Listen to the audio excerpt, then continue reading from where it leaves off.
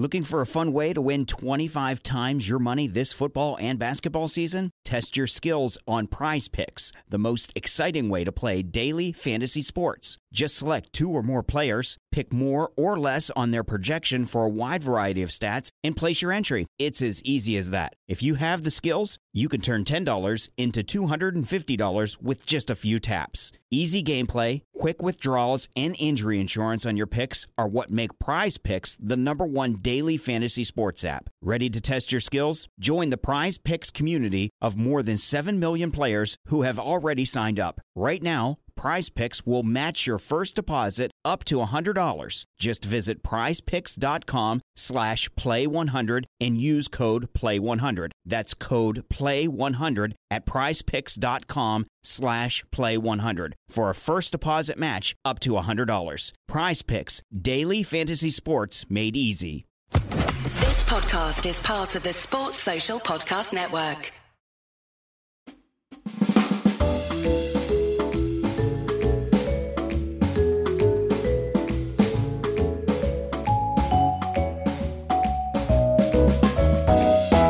Welcome to the Wagon Wheel Podcast. I'm your host, Jared Kimber, and this show is part of the 99.94 network. On this show, we record weekly with questions from the audience via Spotify Live. This podcast is funded by Patreon, which you can join by clicking a link in the show notes. And there are many other benefits, but one of which is to ask questions first on this show. All right, let's get this party started and start with some questions from the Patreonies. There is a great story about Erapali Prasanna approaching Gavin Robertson at a tour function with a very frank assessment of his bowling in India, which led to Prasanna running a coaching session with him. How often do former players approach current players like this? And do you have a favorite story about this kind of thing? It happens all the time. The rare thing there is that Gavin Robertson is probably the sort of person who would listen. I think most players, they get so much advice from former players that doesn't always work for them. Or that is outdated, that they kind of ignore people, even the ones that they should be listening to. I remember Jeff Thompson told me a story where he tried to take Sean Tate aside and talk to him, and Sean Tate basically put his headphones in and turned away. So I think that's probably the more common reaction. I'm trying to think of someone else. I think there was an English batter who had Mike Atherton give him some tips, and he went up and looked at Ather's batting average, and it was lower than his in Test cricket, and wasn't that interested. I did have to tell this person that actually Athers was a really good player, but he played in a tough era and had a bad back, and but that's not how he saw it. Look, former players, they go to these events, they see these players. Quite often, it's not always met well, just because they do come from different generations and they're trying to do different things. You know, if you're a modern day spinner, you're probably sick and tired of the amount of times that people come up to you and say something along the lines of, you should have more fielders. You should have more fielders up in the ring, and then trying to explain to the former player, well, the reason I have to play it back is because they'll still play the shot now, and that there's a risk in them even just pushing a single for a 1. I'd rather them take a risk doing that than take a risk and get a 4 from it or a 6 from it. So, it's certainly something that happens a lot. I think you get sort of 2 kinds of former players when it comes to it. A lot of them are just trying to be really encouraging. I saw you play, you're really good, keep at it, and hope that helps. And then the other kind of player is probably more about the sort of technical stuff. And sometimes that goes down with a lead balloon, and sometimes you get those sort of Gavin Robertson stories. I'm trying to think of another positive one for you. But there is one, and I know a player was telling me about it recently, that some former player took him aside and really helped him, but I can't remember who it was now. But yeah, look, it happens. Even the players like who aren't coaches, they still have a lot of technical knowledge. I know I was talking to Steve Harmison recently about something, and he said something that I've never heard anyone else say before, but it was that in-swingers are generally shorter than outswing. And at first I didn't get it, and then I realized what he was saying was, and he sort of followed it up eventually, said it was that bowlers drop their front arm. I don't know how many bowlers who try and bowl in-swingers and out-swingers know that is a part of it. And you look at someone like Ishant Sharma, who bowled in-swingers and bowled too short for his career. I would like to think that someone told him that, but sometimes there's just one person seeing it really clearly and saying it out loud. Will says, has the second season 100 been a failure? Lots of withdrawals, and BBC viewing figures down badly. They're down 20%, I think, aren't they, altogether? The figures, you've got to remember that with TV figures, it's not a... well, there's two things to remember. A, there was more publicity around the first series than they've ever had before. And secondly, TV figures aren't affected just by the cricket. They're affected by other things. So the Commonwealth Games and all these sorts of other factors play a part in that, different viewing habits from year to year, different events that are on. The Women's Euros were on for some of the 100 as well, I assume. So all those things affect TV ratings. Player withdrawals is always going to happen in that kind of a league. BBC, the Big Bash has a similar thing. If you're not paying players absolute masses of money, you're going to have player withdrawals. You're going to have players who go off to play in other tournaments and all those sorts of things. So I'm not sure that I think the 100 have always been sort of, sub IPL, and I don't see anything changing there as far as that. So they're always going to lose some of the best players. I really don't think that's as big of a deal as other people do, because realistically, your market for a local league, and that's what the 100 is. It's really a local league, is local fans and casual fans. And how many of them do they, are they interested? If they're not following cricket already, does it matter to them if AB de Villiers and Andre Russell aren't playing? Like they don't know who those people are to begin with, right? So I don't think that's as big of a deal. I wouldn't worry about this slight dip in the TV ratings unless you have another slight dip next year. There should have been a regression, because last year you couldn't move in the UK for someone moaning about the 100 or hyping it up. And this year it's just been like a normal tournament. And so it should have gone back a little bit to normal, I would have thought. Satchmo, is South Africa's decision about first last week one of the worst such decisions you can recall? Instead of exposing England's batting weakness again, they revelled in their own. No, it's not one of the worst decisions. I think I don't really understand South Africa's team makeup, and I've been saying this in kind of all formats for a long time. They're going in with one batter short and one extra seam bowler, and if you're going to do that, then you have to then support them. And we know that it's harder to bat in the first innings in England than it is in the second innings. So I don't see it as a defensive move. If bowling is your strength, then it's an attacking move. And it doesn't feel to me at the moment anyway like teams always think about it that way when it's a test match and you're bowling first. It's seen as a defensive move, but that's kind of stupid. Now, I don't know why they did it. So I suppose that's the other thing here. They could have had very good reasons. They had the two spinners in the team. So perhaps it was... again, they were thinking, well, if we can knock up 250, 300 and, bowl England out for, 50 less than that, and then our third innings goes along okay, that means we've got the spinners and the pace bowlers at the end. But yeah, I think that we know what their strength is, and that's not what I would have done. But I don't think it's like one of the worst decisions ever in Test cricket or anything like that. I mean, Test cricket's been around for a long time. We've had a lot of bad decisions. Cam says, a lot is said of the quality of players, batters in particular, who never got to go from the Australian domestic circuit in the 90s and 2000s. What do you think the best of them who never played a test for Australia? They've never played a test for Australia is probably Siddons, isn't it? I've now forgotten. Did Siddons play? No, he played one day, didn't he? That said, I think when you look at Siddons and Stuart Law, so I'm just searching this at the moment. I think you can make a very, very big claim that for all the best players in Australia, and how many batters there were, probably the best player not to play for Australia in that era is probably Ian Harvey. He's not really a batter at all. Let's have a look. Jamie Siddons, 1 ODI, 160 first-class matches, an average of 44. My memory of that is that the majority of his first-class cricket, he never played in England, Jamie Siddons. If he plays first-class cricket in England, his average is probably much closer to 50, because that, if you have a look, that's generally what happens to a lot of them. I think James Siddons was probably in his prime a better player than Stuart Law. All right, let's have a look at Stuart Law. So he played that one test match. He averaged 50 in first-class cricket. I'd have to have a look at the splits, but my guess is he probably averaged a lot more in county cricket than he did in Shield cricket. So having seen a lot of both of them, I would certainly say that those were the two most obvious ones. I'm trying to think of a less obvious batter. I suppose Jamie Cox, Divenuto, Dean Hills, all very, very good players. They all played in Belrive when it was a batting strip.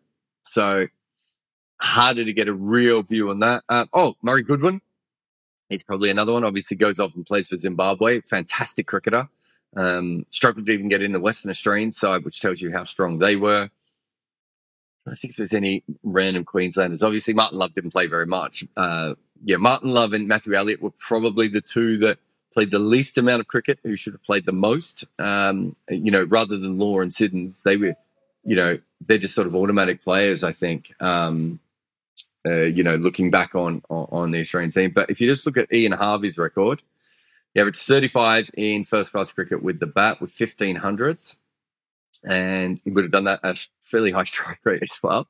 And in first-class cricket with the ball, he took 425 wickets at 27. Fantastic player. I think he's the best player not to have played a test. Obviously, played a lot of one days. I think he averaged, 18 in one day, as a bowling average of about 30 one days with an economy of 4.7. But yeah, absolutely fantastic when you look at him as an overall talent. All right, I've lost all my pictures now. But good question there. Oh. NFL Sunday Ticket is now on YouTube and YouTube TV, which means that you can stay close to your team even if you don't live in their town. Like, maybe you're a Raven who married a Seahawk who got a job in the land of the Falcons. With NFL Sunday Ticket, you can watch your team's out-of-market Sunday afternoon games no matter where you live, because you shouldn't have to change teams even if you change towns. NFL Sunday Ticket, now on YouTube and YouTube TV. Go to youtube.com/presale to get $50 off. Terms and embargoes apply. Offer ends 9/19. No refund. Subscription auto renews. All right. Kennedy says, the DRS estimations take into account what ground a game is played at, the particular bowler bowling, trend of deliveries in current state. Well, it doesn't.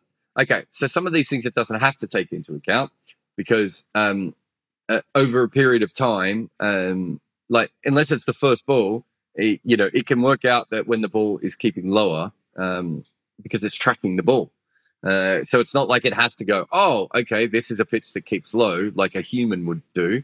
It's like when that first ball pitches and it goes up, it can tell the angles. So it's working it out based on the angles of that rather than anything else. So I don't believe it needs to worry about that. What was the other thing? The bowler. Same with the bowler.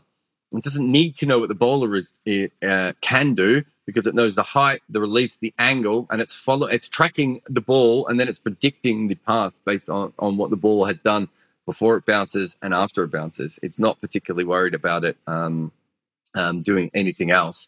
So, for instance, it can't. If you've got a bowler who swings the ball very late, I'm trying to think, maybe someone like Ishant, Jimmy Anderson, perhaps at times. Tim Southey's probably another one. It's only going to do that. It's only going to project that if it can see the ball at the last minute start to shape away. Generally, that's not going to be a huge issue anyway. But yeah, it's not looking at the individual players in that way. It is looking at literally the tracking of the ball. Ian says, purely as a bowler, which of England's 4 05 seamers, Flintoff, Jones, Hogarth and Hamilton, would fit best into McCullum-Stokes era England? Probably Jones, isn't it? A little bit quick. Him and Harmy are the two quickest. Although Flintoff's not that far. Flintoff's, he's a defensive bowler though, wasn't he, Flintoff? Hogarth, you don't need Hogarth because of Anderson. Harmison covers them for tall bowlers though then, doesn't it? Which means they've still got Ollie Robertson and Broad. Yeah, probably Jones. I don't think they've really ever found a replicant for Jones. I think they briefly thought that was going to be Stuart Meeker. Mahmood, maybe they thought as well. I'm missing someone else. There's another guy who came through as well. But those sort of, I suppose Jones was the Darren Goff after Darren Goff, and they've never really had anyone. So he's the hardest one to replace. So I think in that, that's what they want. They want a bowler, and Jones, to be honest, never really did it consistently either. But they really want a bowler who can bowl 90 mile an hour, low, skitty stuff. It can help with the reverse swing, who can bowl to tail enders and those sorts of things. And I think that's probably Jones, although Harmy has a great record against tail enders off the top of my head. So Harmy would be very handy for modern day England from that perspective as well. All right. Ooh. Karen Yaxley says, as I've mentioned before, I watch a lot of baseball, and there are lots of stats where players are measured against replacement level players. Yeah. Essentially an average player. And it got me thinking, who would you say is the most average and least notable test match? Seamer, spinner, batter, and wicketkeeper. Okay. Ooh, I'd have to go through the numbers, but off the top of my head, Tim Southee is probably the obvious one. I think his record, if you look at his record in the first, 8-9 years of his career, he was almost bang on what the global average of seam bowlers was. And as the global average of seam bowlers has dropped, he's dropped a little bit lower. But I would say that, year in, year out, Tim Southee has been incredibly average in that, and when we say average, I don't know what the baseball stats are, but I know in cricket, only 30% of players are average or above. So, the average is not bad. Average is a very, very good player. And when you do it for as long as someone like Southee has, even more so. But yeah, off the top of my head, it's bowling average. And it's only because I looked him up because he's been nominated for the most improved player. But yeah, he was very, very high up that list. Spinners are a bit tough because I would think it would be someone because you have to factor in how much they bowl in age and how much they don't. So I would think that Nathan Lyon would probably be pretty close to the bowling average. Oh, actually, maybe even he'd be a little bit lower. Maybe Moeen Ali, weirdly enough, would be close to a replacement level spinner. Wicketkeeper. I think the averages for wicketkeepers are far lower. I think I looked this up the other day, and BJ Watlin's got the 8th or 9th highest average of all time for a wicketkeeper with 2,000 runs. So what are you looking for? You're probably looking at someone like Dick Weller, although maybe Dick Weller's average is too low. Saha, actually, might have been very close to a replacement level wicketkeeper with the bat. And who else we met? And batter.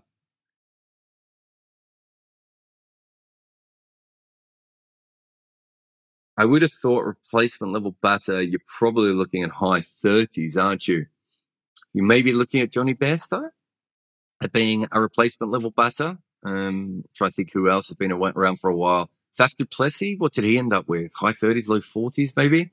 They would probably be more your replacement level batters, I would have thought off the top of my head. But this is why it's much harder than baseball. Bairstow has played in England and du Plessis has played in South Africa. You have lower batting averages in those two places. So they're probably both better than replacement level players, I would have thought.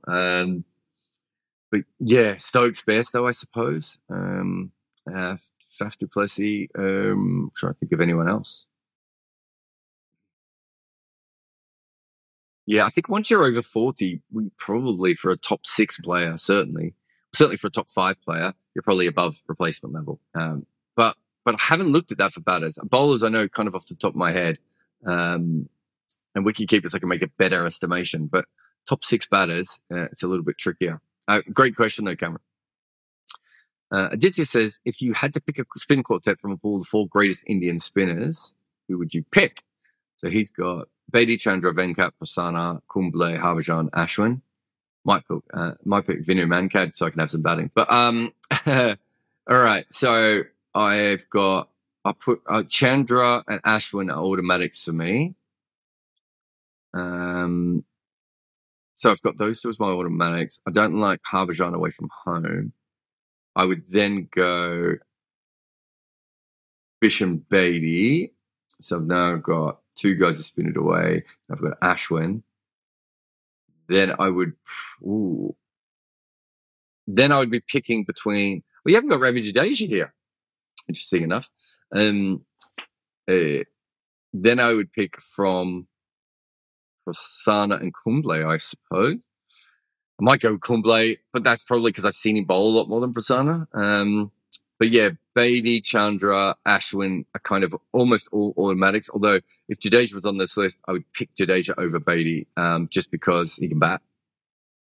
But yeah, I think maybe Kumble. He doesn't really spin it away anyway. But you might pick Prasanna. You would certainly pick Prasanna if you had a bunch of left-handers in the opposition, or Harbhajan, actually, even away from home.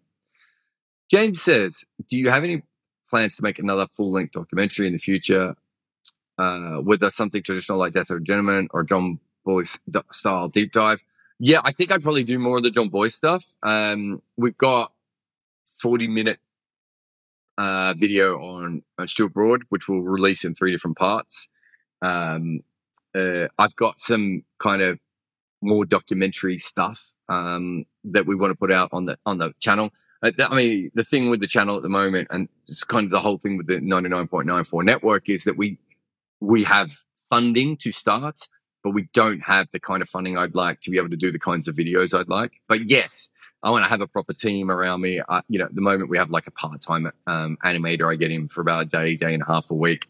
We get some graphics people that work with us, but again, not permanently. I don't have a writer working for me at the moment. Although Akesh, who's Akesh? Akesh isn't even a name. Abhishek Mukherjee is coming on at Double Century. Eventually I'd like to bring him on and do more stuff. And there's some other writers that I want to bring on as well. So certainly as things go ahead, we'll be doing that sort of stuff more. But yeah, I do have some plans, but probably more in the John Boyce style, but with interviews as well. So I'll probably do a combination between what Death of a Gentleman was, which is your more traditional kind of documentary, and more what John Boyce does. I think there's one big project I have where I think I can interview a bunch of really big name people in one subject, and then we can animate around it. And perhaps instead of putting that straight onto YouTube, we try and sell that to Netflix or to Amazon Prime or whoever, because it would be a very, very fascinating thing. Ross says, should Kent have offered Darren Stevens a new contract? Look, I've talked to a few people from Kent this year. Everyone seemed to be suggesting the same thing, which was that, Darren is on his way out and maybe knew that himself. I saw him bowl. Obviously, he can't really bowl in Division 1. The pitches aren't quite the same. Things just haven't gone his way. But also, it had to break eventually. And I think with Brad Hogg, it was really quick at that age when it goes. And I think Hoggy was, probably wanted another season as well. And it sort of got to the end and it was quite clear that probably wasn't going to happen. With Darren Stevens, we should see a similar pattern. To be fair, though, he might still get picked up and do some extra cricket. He's still talented. I don't think he's finished, but he'd probably have to find the right team. Should Kent have offered him a new contract? Probably not. I think they should probably look to move on. And he's kind of fulfilled all of his role there, I would think. Christopher says, what's been the highest quality era of Test cricket? Probably this era. Probably not the answer people want to hear. Maybe the era just before this, maybe 2012 to 2018, 19, before T20 and people, some of the better players, picking and choosing more. But, I think if you look at it, all things considered, this is, we have more Test players available. There are more players in each of the major countries to choose from now. If you're looking at it, 80s and 90s, probably the 90s is the best one, because at that stage you've got quite a few Test teams coming through. Everyone is prioritizing Test cricket. But you still have, you certainly still have some weaker players. We have more fast bowlers now. We have probably more batters now who can, are fitter and can bat for longer. So I think all things considered, this is still probably a stronger era, but almost every era is stronger than previous eras just because of the improvements that are made. But you could certainly make a very good argument for 90s and then probably, as I said, that period, maybe even from 2008 to 2016 or 2019. And perhaps we're starting to see now the the effects of the best players in the world not always picking T20. Not always picking Test cricket. Got that one wrong. Thank you, everyone. Remember, you can put your hand up in the room, but that was all the Patreon questions. Put your hand up in the room and you can ask anything like Vamshi has. Vamshi, you there? Nope, Vamshi, you got mute on, mate. Hey, Jared, can you hear me? I can hear you. What's your question? So I was looking at some of your old articles, and there was an interview where you were interviewing an analyst. And I was curious, since you worked as an analyst for the St. Lucia Kings and CPL, what does coaching usually entail in these league tournaments? I know there's like a bunch of head coaches, assistant coaches, bowling coaches, batting coaches. But do the players actually work on any specific things that they haven't learned as they've been, coming up through the ranks, or what does a usual practice session look like? Yeah, it's a really good question. I was very frustrated at them. Essentially, what the coach does is he comes in and tries to make everyone feel good. He tries to work out how the team is going to fit together. And then there is very little specific practice of training, of skill sessions and all that, just because there isn't a lot of time. You've got to remember, it depends on the tournament. But if you look at the IPL, the Big Bash, probably the South African tournament, the CPL, maybe even the 100 when you factor it in, there's just so much traveling between the cities in that tournament space. Maybe Bangladesh might be one of the few that doesn't really have that. Even Pakistan has that now. But, it's one advantage of playing in the UAE, actually, is that you can spend more time doing skill stuff. So, yeah, it's certainly not an ideal situation. So there's a lot of that. You probably have quite a few different kinds of training sessions. You probably have sort of more traditional nets. You would have sort of more nets that are in match situations. And then you probably have some center wicket practice. Training sessions as well. You can have extra nets. So generally you use the nets on the ground, but if the ground facility has sort of nets on the side, that's where you'll do your throwdowns and everything. But you just got to factor in how much travel there is in some of these leagues. So no, and they don't, and generally at most outside the IPL, you're getting maybe a week. So it's a huge problem. And it's why you almost have to turn up fully ready and firing all the time. So it's not an ideal situation to coach in. You kind of want a completely different coach. I remember when I was with the Melbourne Stars, after Stephen Fleming stood down, and they asked me to help with the coaching, find a coach. And I sort of said to them, you're thinking about looking for a coach, but you need to work out what you need. And I said, I think with the Melbourne Stars, probably what you want is someone who will work, an extra 2 or 3 weeks on either side of the tournament and develop all your local players, because you don't actually have that many international players coming in. The international players sort of come in and you should be picking them as role players in something like the Big Bash. And what you really should be doing is taking that, what was it, 6 weeks or 8 weeks, or however long it seems to be now, 100 weeks. And you should be using that as a development tool. And I don't think that was quite the case when I was there. They went with David Hussey, so I didn't get ever to work with David Hussey, so I don't know what kind of coach he ended up being. But that was my big thing, was you need to know what kind of coach you want. And I think most T20 coaches, you don't really want a development coach. You actually want what you would call a locker room guy, a vibes guy. You want someone to come in, tell everyone how great they are. You probably want someone who was a former player, just because he will, a well-known former player, just because he'll get instant respect. It's not because he's a better coach, but he has the ability to do that. But it's a really tough gig. You're coming in cold. You probably don't get to pick all of your assistant coaches. You may not get to pick your analyst unless you're a big name coach as well. So you sort of come in cold. You're trying to put everything together in the first week, and then it's game travel. It's very hard. And what I found in cricket is that there isn't enough emphasis done on the players who are not in the 11 on training them up. So quite often we would have training off because we'd have a travel day, and I'd be like, yeah, but what about for the players not in the team? This is a chance that, we had Odean Smith at St. Lucia, for instance. And I was like, he should be in the nets every day. Like, you should be working on his batting every day. you'd be working on him getting a slower ball every day. And we didn't do that. And I think that's a big problem. And the other one is that you would find most coaches in the world don't really think, especially when it comes to T20 cricket, that nets are particularly helpful. And the way that nets are run are particularly helpful. And yet it's a very hard thing to come in to a new tournament when you don't have a relationship with all these different players and change the system. And so what ends up happening is, we sort of the same old happens again. And it's a bit of a shame. But thanks for your question, mate. Remember, raise your hand, ask a question if you have one, like Nikhil has. Nikhil, you there? So just a question in view of, I'm going to try as possible, so please pardon me if I go a little long, but Jared, when Stokes retired, there was almost an overload, lavish praise over his ODI career.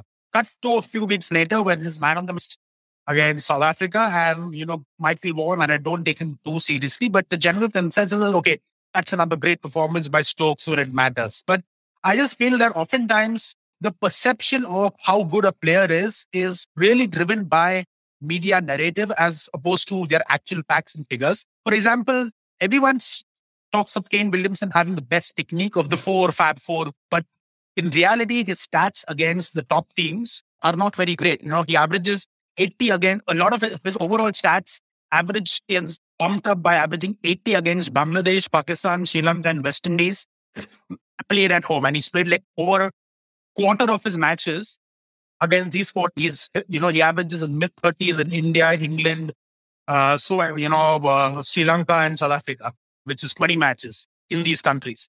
Stokes as well. I don't think Jadeja has lesser match-winning or match-turning performances in test matches. I don't think Stokes has ever won England a match in India or Australia. Jadeja has played influential roles in doing the same in Australia and England, and he's a match winner with the ball at home, where Stokes not necessarily. So what do you think is this attributed to? Is it the vast media coverage of cricket in England? Because I just think that there's a disparaged... You don't think Jadeja gets vast media coverage? No, but I just don't think... I don't know that he does, but I just think that because he's not one of those fashionable sort of players, the media savvy, etc., I just don't think that he does. And at the same time, someone like a Kane Williamson... Well, Kane Williamson doesn't get a real boost. You sort of started off by answering your own question. Why is Kane Williamson so widely regarded? It's because he has an absolutely brilliant technique. So that is part of the reason why he's so highly regarded. Also, yes, you can pick holes in his record, but he averages 52 in Test cricket. Okay.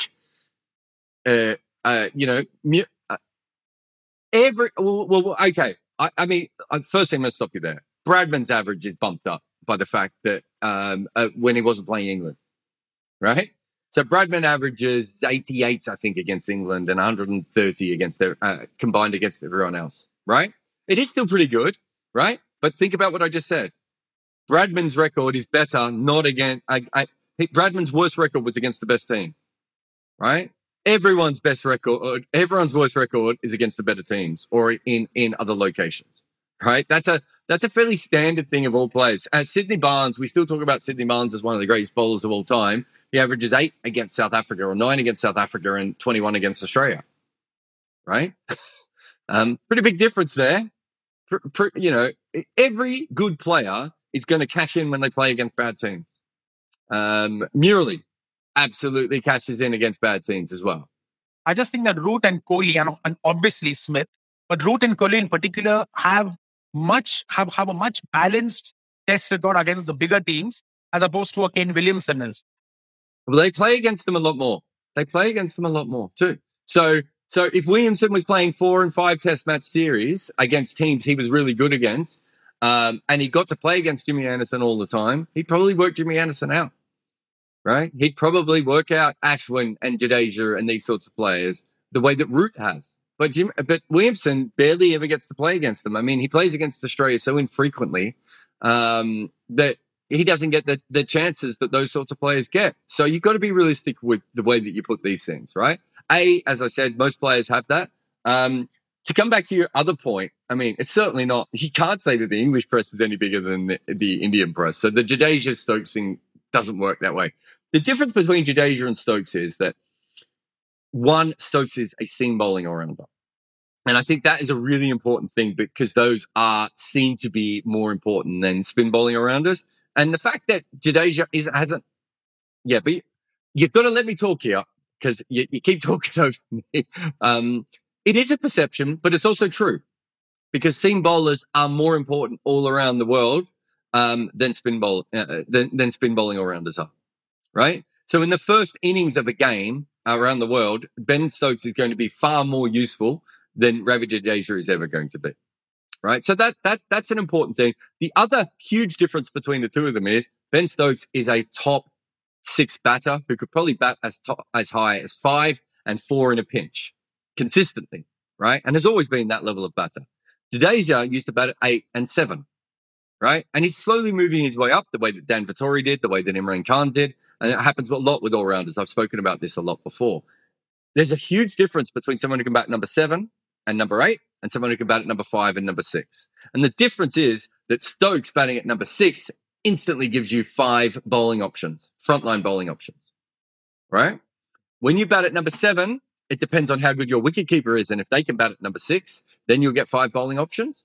And if you bat at number 8, you don't actually bring in any extra bowling options, right? So Jason Holder and Ravi Jadeja, purely on their overall numbers, look like they're much better players than Ben Stokes.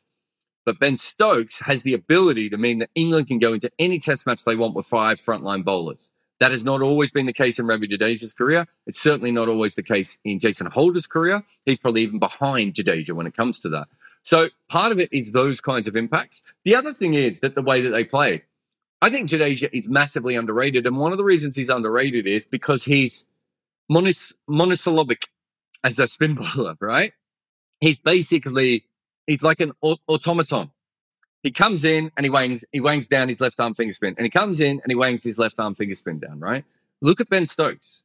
The emotion, the thought process, all the different things that he has, those sorts of cricketers generally get more credit than cricketers who come in and do the more robotic stuff.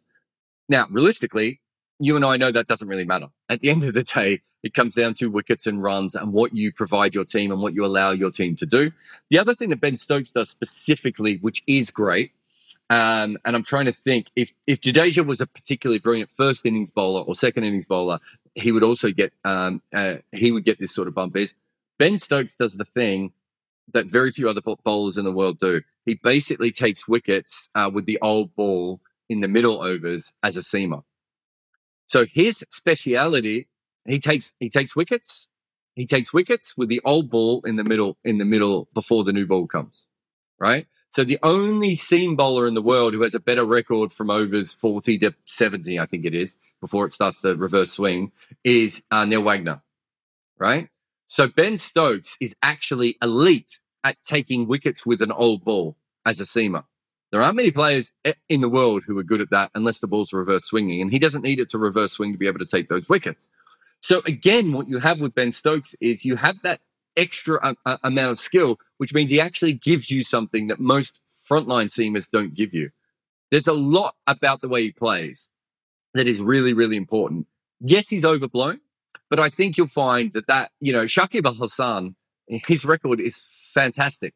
And yet he's not even in the conversation for great all-rounders more often than not, right? And I think that Shakib Al Hasan... Because that he keeps skipping test matches overseas. Yeah, but regardless of that, like Jadeja wasn't always picked for test matches overseas either, right? And it took Jadeja a long time to get into that.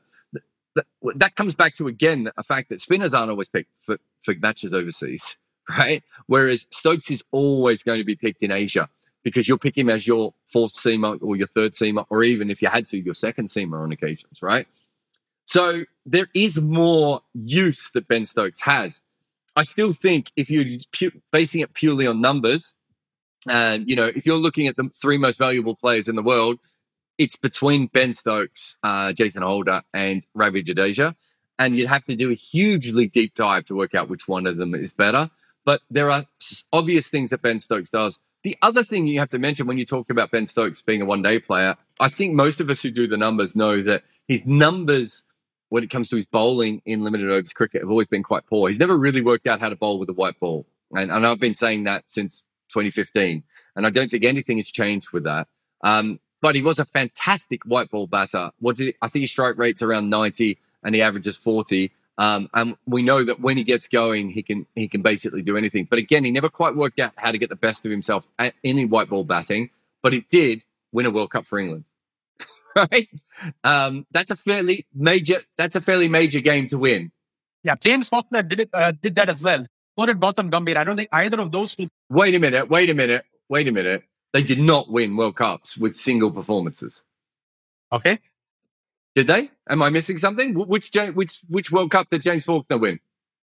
The 2016 World Cup, he was the man of the match in the final. I'm just talking about... He was the man of the match, but Australia cruised to that pretty easily with the bat. I don't think James Faulkner and Stark started that by getting rid of McCullum. Gautam Gambhir, I'm assuming you mean 2011. Yes. So give who were the top scorers in that game? Yes, I'm just trying to say that. But they didn't win it on their own. The difference is they didn't win it on their own. Stokes was batting. Who's the second top scorer for England in that game? Like Stokes literally batted number 5 and went all the way down to the last ball. Right? There's a big difference between that and what James Faulkner did. And to be fair, James Faulkner should be remembered as a better cricketer. But his knee gave up and he started playing terrible cricket because of it. And partly it got in his head and he tried to make himself into a batter when he should have been a hitter who bowled. And Gautam Gambhir played a very good innings in a World Cup final, which is completely different to what we're talking about with Stokes' innings. Stokes' innings is, one of the best innings in a World Cup final we've ever had. It's probably up there with, the sort of, Ricky Ponting and some of the other, great innings from earlier on. I'm trying to think of was it De Silva? Those sorts of innings, right? Gautam Gambhir's, no one talks about Gautam Gambhir's innings anymore. Right? It's not even the most memorable thing when we talk about that game. So you do have to understand that this isn't just a case of Ben Stokes being pumped. It's because of what Ben Stokes does, how he does it, what his use is to the team, and how fast bowling all-rounders are usually pumped generally, right? I mean, Flintoff was massively pumped up, right? Cameron Green is already getting massively pumped up, right? So you do get those sorts of players. Hardik Pandya is for what Hardik Pandya has done, and I think he's a fantastic player. But for what he's done, the hype around him doesn't match his game in, game out abilities for India at the moment, right? But it makes sense. There aren't that many guys like him out there, so of course we're going to pump him up, right? There are some of us still talking about Chris Cairns, for God's sake, and Lance Klusener. I'm doing a video on Lance Klusener. So those sorts of players do stick with us a little bit longer. I still get messages about, oh God, what's his name? The late 70s Australian player, who played about 8 one-dayers and everyone still talks about him. Oh God, I've forgotten his name. But you still get people pumping up players like that. And it's because, that ability. And once you get an all-rounder who sort of, who pops up, Keith Miller, those sorts of players, and Ian Botham. We now know that Ian Botham only had a couple of good years. We now know that Hadley and Kapil Dev are probably, Hadley's probably not an all-rounder. He's probably a bowler who can bat. And Kapil Dev was probably more of an all-rounder, but again, he didn't really stretch India's bowling so that they had genuine 5 options in the way that Botham probably did, and maybe even Flintoff probably did, right? That's not to say that Kapil Dev wasn't a fantastic cricketer, because he was. And we're still talking about Kapil Dev, right? And we're still talking about Imran Khan. And that's because we just don't have that many of those sorts of players, available to us. And we've missed out on a couple from South Africa, probably Mike Prop is the most obvious one. So, sorry, Barry Richards played 4 test matches, and they're right to Ian Chappell or Mark Nicholas. That's why I'm talking about the influence of great writing on the sport. How much that can shape narratives more than the actual fact. I mean, how can you call Barry? No. Barry Richards? Barry Richards played 4 test matches. It was great. And that wasn't his fault, mate. I know. I agree. Go and watch a clip of Barry Richards play, and you will understand it in 5 minutes. Right? There, put him on the situation. With this. The best form of narrative is Victor Trumper, right? I can never understand why Victor Trumper got so much great credit when he averaged high 30s in a period where Clem Hill averaged more than him, and Jack Hobbs averaged way more than him, right? But then you go back and you start to look at this and you're like, well, wait a minute. Victor Trumper was probably scoring at a strike rate of 30 quicker than anyone else. And on top of that, Victor Trumper was the first player to go, oh, you got a ball outside of stump? Well, I'm going to hit it to the leg side anyway. You have to know who these people are. You have to know why Mark Nicholas and Ian Chappell talk about Barry Richards. It's not by accident, mate, right? It's not by accident that we're talking about Kane Williamson. It's not by accident that we're talking about Ben Stokes. These are incredible players who, and there are players who are very good. Herbert Sutcliffe, Ken Barrington, Ravi Jadeja, maybe Giles Cullis could even be in that, right? Who don't get it. And that's because they don't have that, maybe that sense of romanticism, or they didn't push the game forward, or maybe they were seen as selfish, or maybe they were seen as one-dimensional. Right? To be fair to Victor Trumper, at least he played 48 test matches. So there was a decent body of work at the highest level. Mate, he had in the 30s. He had in the 30s. And we think he was a better player than Bradman. What are you talking about? Literally, look at the early coverage of Bradman. They said Trumper was still better than him, and he averaged in the 30s. If you want to talk about what you're talking about, Trumper is the person you should be talking, right? Barry Richards would have played 80 test matches. He didn't get the chance to play 80 test matches because his team was bad, right? Yes, look at what Barry Richards did when he played at the top level. We know more than enough about Barry Richards. We have World Series cricket. We have World 11s. We have the best bowlers in the world saying that he was the best they ever went up against. We know that Barry Richards was great. We don't know how great, right? We don't know if he would have ended up being better than Viv Richards in his time. We don't know if he would have ended up being better than Alan Border and David Mendo, right? We don't know that. And we'll never be able to know that. But fuck, we know he was pretty close, mate. And you need to, these things don't happen by accident. I think what you're thinking is that the media picks their favorites. The media didn't pick Ben Stokes. Ben Stokes picked Ben Stokes. Have you seen him play? He picks himself. It's impossible not to cover Ben Stokes and get sucked into it. It's impossible as a fan not to see Ben Stokes and be like, oh my God, look at this guy throwing everything at it, right? Joe Root is robotic, right? It's what Joe Root does is underrated, but he's robotic. What Kane Williamson does is more graceful. That's how the human eye works. This isn't a media thing. You're denying that, right? Because you're literally saying that Kane Williamson is being puffed up ahead of Virat Kohli and Joe Root. They've got the two biggest medias in the world, right? It's not about that. It's about the player and the timing and what they do and how they grab people individually, right? That's how the narrative builds. Journalists aren't any different than you. We're just the same kinds of nerds, right? And so I think you, as you've already pointed out, it doesn't. Then the media doesn't mean anything. Jadeja doesn't get pumped up, and Stokes does. That's about personality. That's about the way they play the game. That's about how useful they are. Anyway, mate, thank you so much for your question. Thanks, Jared. Thanks, Jared. Nice talking to you again. Jamie, you there, mate? Hey, Jared. How's it going? Not too bad. What's your question? I really enjoyed that last debate, by the way. That was good. Now, I want to talk about the intangibles that you get in analysis. Kind of touches on what you were just saying about Ben Stokes and how the emotion that he brings to the team and the way that lifts a crowd and it lifts a team. But you seem, I don't know if I'm mischaracterizing you, but you seem to think that that's all BS and that doesn't really exist. It's all about wickets and runs. Well, I mean, at the end of the day, so the thing with Ben Stokes is we talk a lot of bullshit about what he does, but we don't talk about the things he actually does really well, right? So what does he do really, really well? So Jadeja can't come in at number 5 against the world's fastest bowlers and start whacking them for 6, right? That I don't care about the energy of the crowd or what that does to your teammates. That's a skill, right?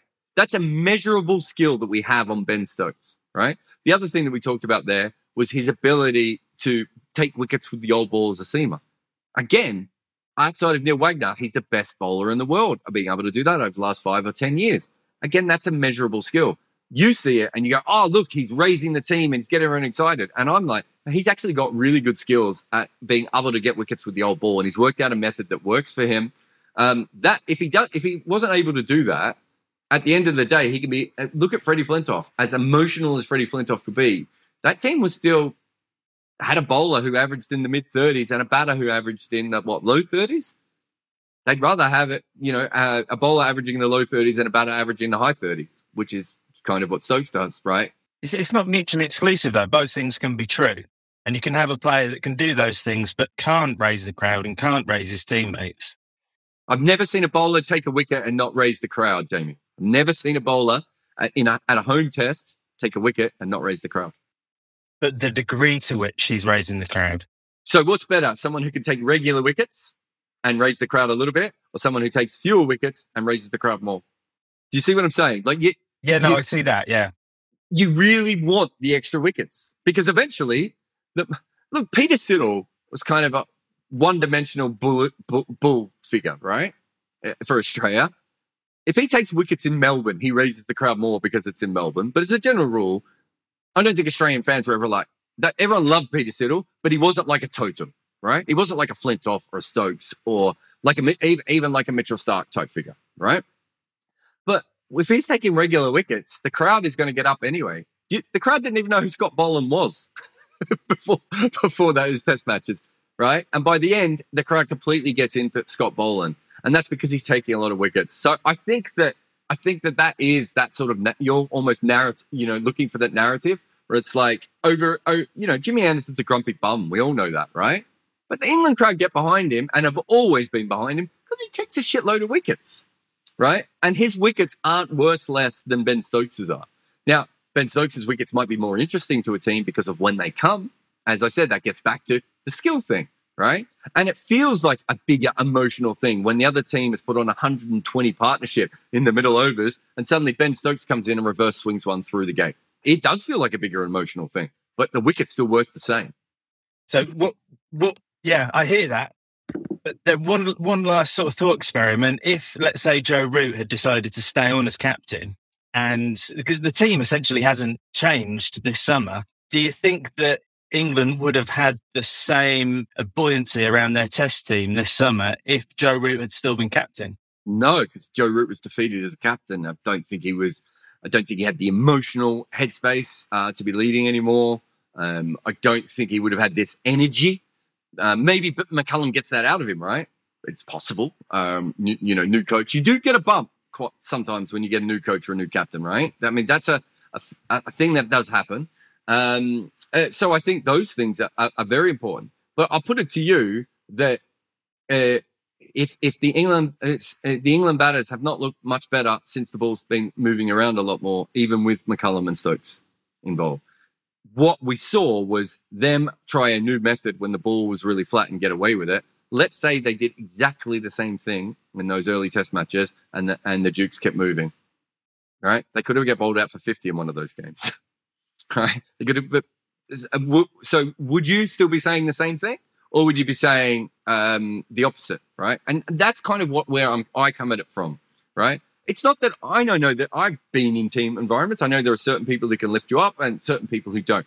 Ricky Ponting wasn't a very good tactical captain. People forget that Ricky Ponting was brilliant at getting the best out of medium-level players, right? I think it was Andrew Symonds said that you played for Ricky Ponting, you felt like you could run through a brick wall, right? And there are a lot of players who weren't that good who felt that way. They didn't always feel that way under Steve Waugh. Steve Waugh was a slightly better tactical captain, though, right? Mark Taylor was a brilliant tactical captain, but wasn't particularly good at getting the best out of average players, right? If you look at that, these are things that we can't completely tell, but we know these basic things are true. There are going to be times when it would be better for England to have Joe Root as captain, and there are certainly going to be more times, by the look of it at the moment, where it would be better for them to have Ben Stokes. But Ben Stokes ran into a situation where everything was in England's favour, and they play brilliant cricket as well. And that has to come down to at least partly because McCullum and Stokes allowed them to play a different way. But I don't think we could sit there and just say that the personalities alone were enough to do it. Thanks for your question, though, Jamie. I've actually just realised I've got to go. Sorry to everyone else. Sorry to Hardeep. But I noticed here that James has written his question down. I'll try and get to it. On what first-class record was Finch picked to play tests? No first-class record. They picked him based on the fact that he was very good against the best white ball bowlers in the world, and most of those were the best test bowlers in the world, and they thought that would translate. I think at Surrey, they thought that he would be better with the red ball. Finch is one of those people that I think makes everyone feel more comfortable when he's around, but as I've said consistently, it just doesn't quite translate the way that it should. And because of that, he's never been as successful as he should. I don't think picking someone without good red ball record, and I'm talking even for good, I mean averaging over 35 and making regular hundreds, is already a good first-class record. I think if you sub those two things, averaging under 35 and you're not making regular hundreds, I think it's really hard to be a good red ball player, no matter how good you are against the best white ball bowlers in the world, James. And I think there was a lot of so I think there was a lot of nonsense that sort of came in with that. Look, we've seen England try it with Jason Roy, Alex Hales. We've seen other teams try it. And it doesn't work. I'm still yet to see a player who is a very poor red ball player in first-class cricket work it out in Test cricket, because it's harder, and it should be harder. So it doesn't make any sense. Anyway, I've got to go. Hopefully the recording worked and everything went through fine. But thank you to everyone who was here on the live. Remember to go over to 99.94 and listen to all the different podcasts that we have. We now have West Indies. No, we don't have Australia. We have West Indies, England, India, South Africa, and we've got Sri Lanka soon to come, and Double Century is going to be coming very shortly as well. So head over to 99.94 app, or just look for 99.94, whichever one of those teams I just mentioned, and you'll be able to listen to them. Thank you very much, and I'll talk to you again soon.